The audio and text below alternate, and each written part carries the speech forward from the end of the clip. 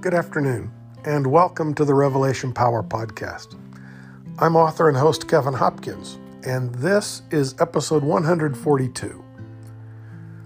Today we are continuing in John chapter 8. We're going to start with verse 12. This account follows the salvation of the woman caught in the act of adultery. And so it starts with these words. Sometime later, Jesus spoke to them again, saying, I am the light of the world. Whoever follows me will not walk in darkness, but will have the light of life. So the Pharisees said to him, Here you are testifying about yourself. Your testimony is not valid. Jesus answered them, Even if I do bear witness to myself, my testimony is valid. For I know where I came from and where I'm going. But you do not know where I came from, nor where I'm going. You judge according to the flesh. I judge no one. Yet even if I would judge, my judgment would be true. For it is never I alone who judge, but I and the Father who sent me. In your law, it's written that the testimony of two people constitutes truth. I am the one who bears witness about myself, and the Father who sent me also bears witness to me. So they said to him, Where is your Father? Jesus answered, You don't know me or my Father. If you knew me, you would also know my Father.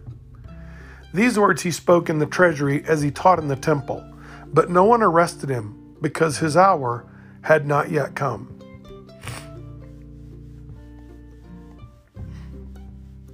So this section starts with one of these I am statements. Jesus spoke to them again and said, I am the light of the world. Well, what in the world does that mean? Do you know who was called to be the light of the world? Israel was.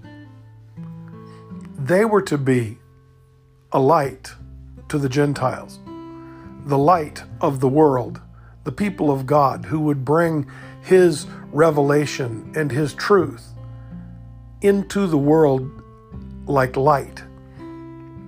Jesus said, a city on a hill can't be hidden. No one lights a lamp and hides it under a bushel. They were supposed to be the city on the hill. They were supposed to be the beacon for the world, but they're not. They've abdicated that role. They've surrendered it. Not to anyone. They've just abandoned that responsibility so that until Christ came, there was no light for the world. In the beginning was the Word, and the Word was with God, and the Word was God. All things were made by Him, and apart from Him was nothing made that has been made. In Him was life, and that life is the light of men. And the light shines in the darkness, and the darkness has never been able to comprehend it. John chapter 1. He goes right back to chapter 1, to the theme of light, and Jesus says, I am the light of the world. Whoever comes to me no longer walks in darkness, but has the light of life. You hear what he's saying, right? I am Israel. The Pharisees prided themselves on preserving Israel. They were the ones entrusted with the identity and the preservation of Israel. But Israel had already ceased to exist. Follow me. In about 800 years before Christ, 797, 798, almost 800 years before Christ. Solomon's sons, Rehoboam and Jeroboam, had divided the kingdom into two parts because one son did not want to continue to pay taxes to the other one. And so they split the kingdom north and south. The north was 80% of the land mass, but the south included Jerusalem. And for 120 years, the kingdom existed as a divided kingdom, the kingdom of Israel and the kingdom of Judah. And then along come the Assyrians, and they smash the northern kingdom of Israel, laid siege to Jerusalem but couldn't overtake it, and took only the northern 80% of the country. We don't even know what they did to the people. For all we know, they massacred them. At least carried them off into captivity. But the northern part of Israel became part of Assyria. And the United Kingdom of Israel, the Promised Land Kingdom of Israel, never existed again. Now, interestingly, in the Old Testament, the prophets continue to refer to Judah as both Judah and Israel. It is what is left of Israel after the northern kingdom falls. And 130 years later, the Babylonians get fed up with the Jews in Jerusalem. They carried a whole bunch of them off into captivity, and what was left still rebelled against Babylon. So Nebuchadnezzar comes back a second time and smashes it, tears down the temple, tears down the walls, burns the city to the ground, sows the land to salt so that nothing will grow there, and carries off anybody that can walk, and leaves behind a ragtag, homeless bunch. Leaves them to die, really. And Israel absolutely ceased to exist on that day that the temple was torn down. As long as that temple stood, they could justify in their minds that there was still an Israel.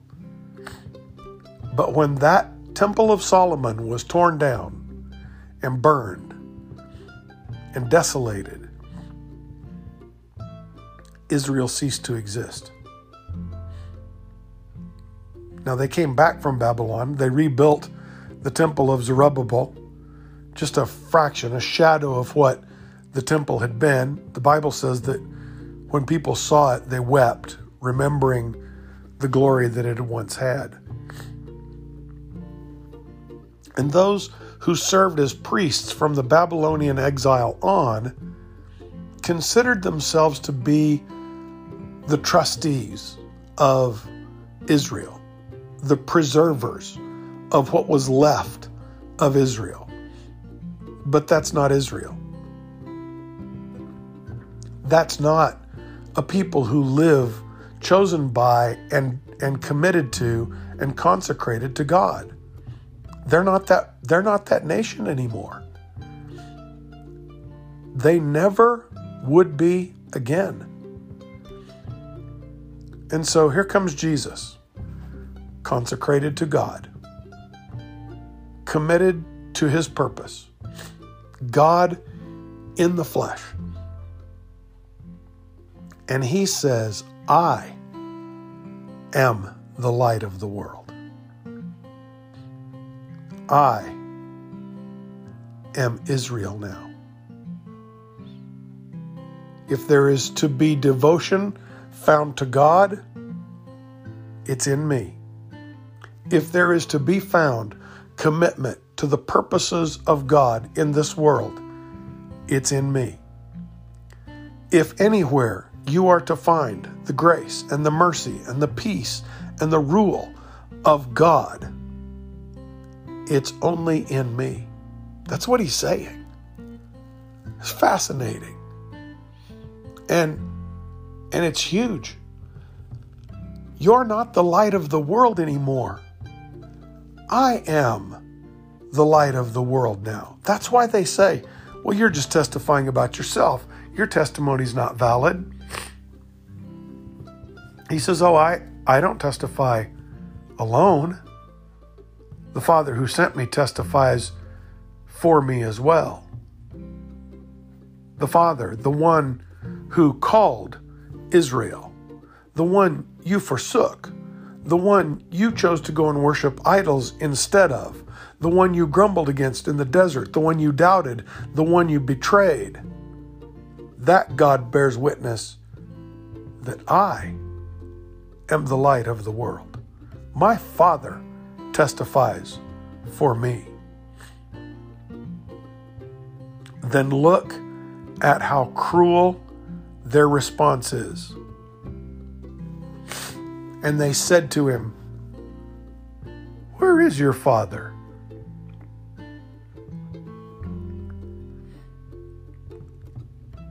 It's a whispering campaign that has existed since Jesus was born. Since before Jesus was born. Where is your father, Jesus? Who is your father again? This guy who's always claiming that God is his father? You've heard it in the last couple of chapters a couple of times. Do we not know his parents? Are his parents not with us? We know where this guy comes from. So now the Pharisees say, where is your father?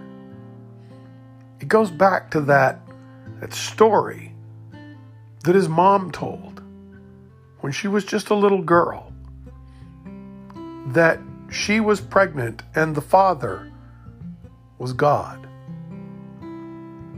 Wasn't any more believable then than it would be now. And Jesus endures this whispering campaign for his entire life because he is the Son of God. And the Pharisees, when they want to get really ugly, they sneer at him and they say, oh, your father testifies about you, does he? Tell us, where is your father? And Jesus says, you know neither me nor my Father. If you knew me, you would know my Father. That's backwards, isn't it? Aren't they the ones who worship God? Shouldn't he be saying, if you knew my Father, you'd recognize me? But he doesn't. He says it the other way around. If you knew me, you'd know my Father. What he's saying is, you don't know the first thing about God. You, teachers of the law and Pharisees. You don't know me. And I'm the earthly, simplified representation of the Father. And you don't even know me, let alone the vast mysteries of God. You don't know us. You're not Israel. Because Israel would recognize God above everything else, before anything else. Israel would recognize God. You don't even recognize me, and I'm the simplification, the personification of God in a form that you can understand and you can handle. But you can't even handle this. You don't know God. Wow. In just a couple of paragraphs, he has negated their place as God's chosen people because they're not anymore. And he has said, I am the light of the world. I am Israel now. Later in Scripture, he's going to assign the role of the new Israel to a new people. And his friend Peter is going to say, you are a chosen generation, a royal priesthood, a holy nation. You are the people who belong to God, called out of darkness into his marvelous light. I am the light of the world. Are you walking in that light today? Are you living as the 21st century Israel, as the people chosen and committed to God? The holy nation,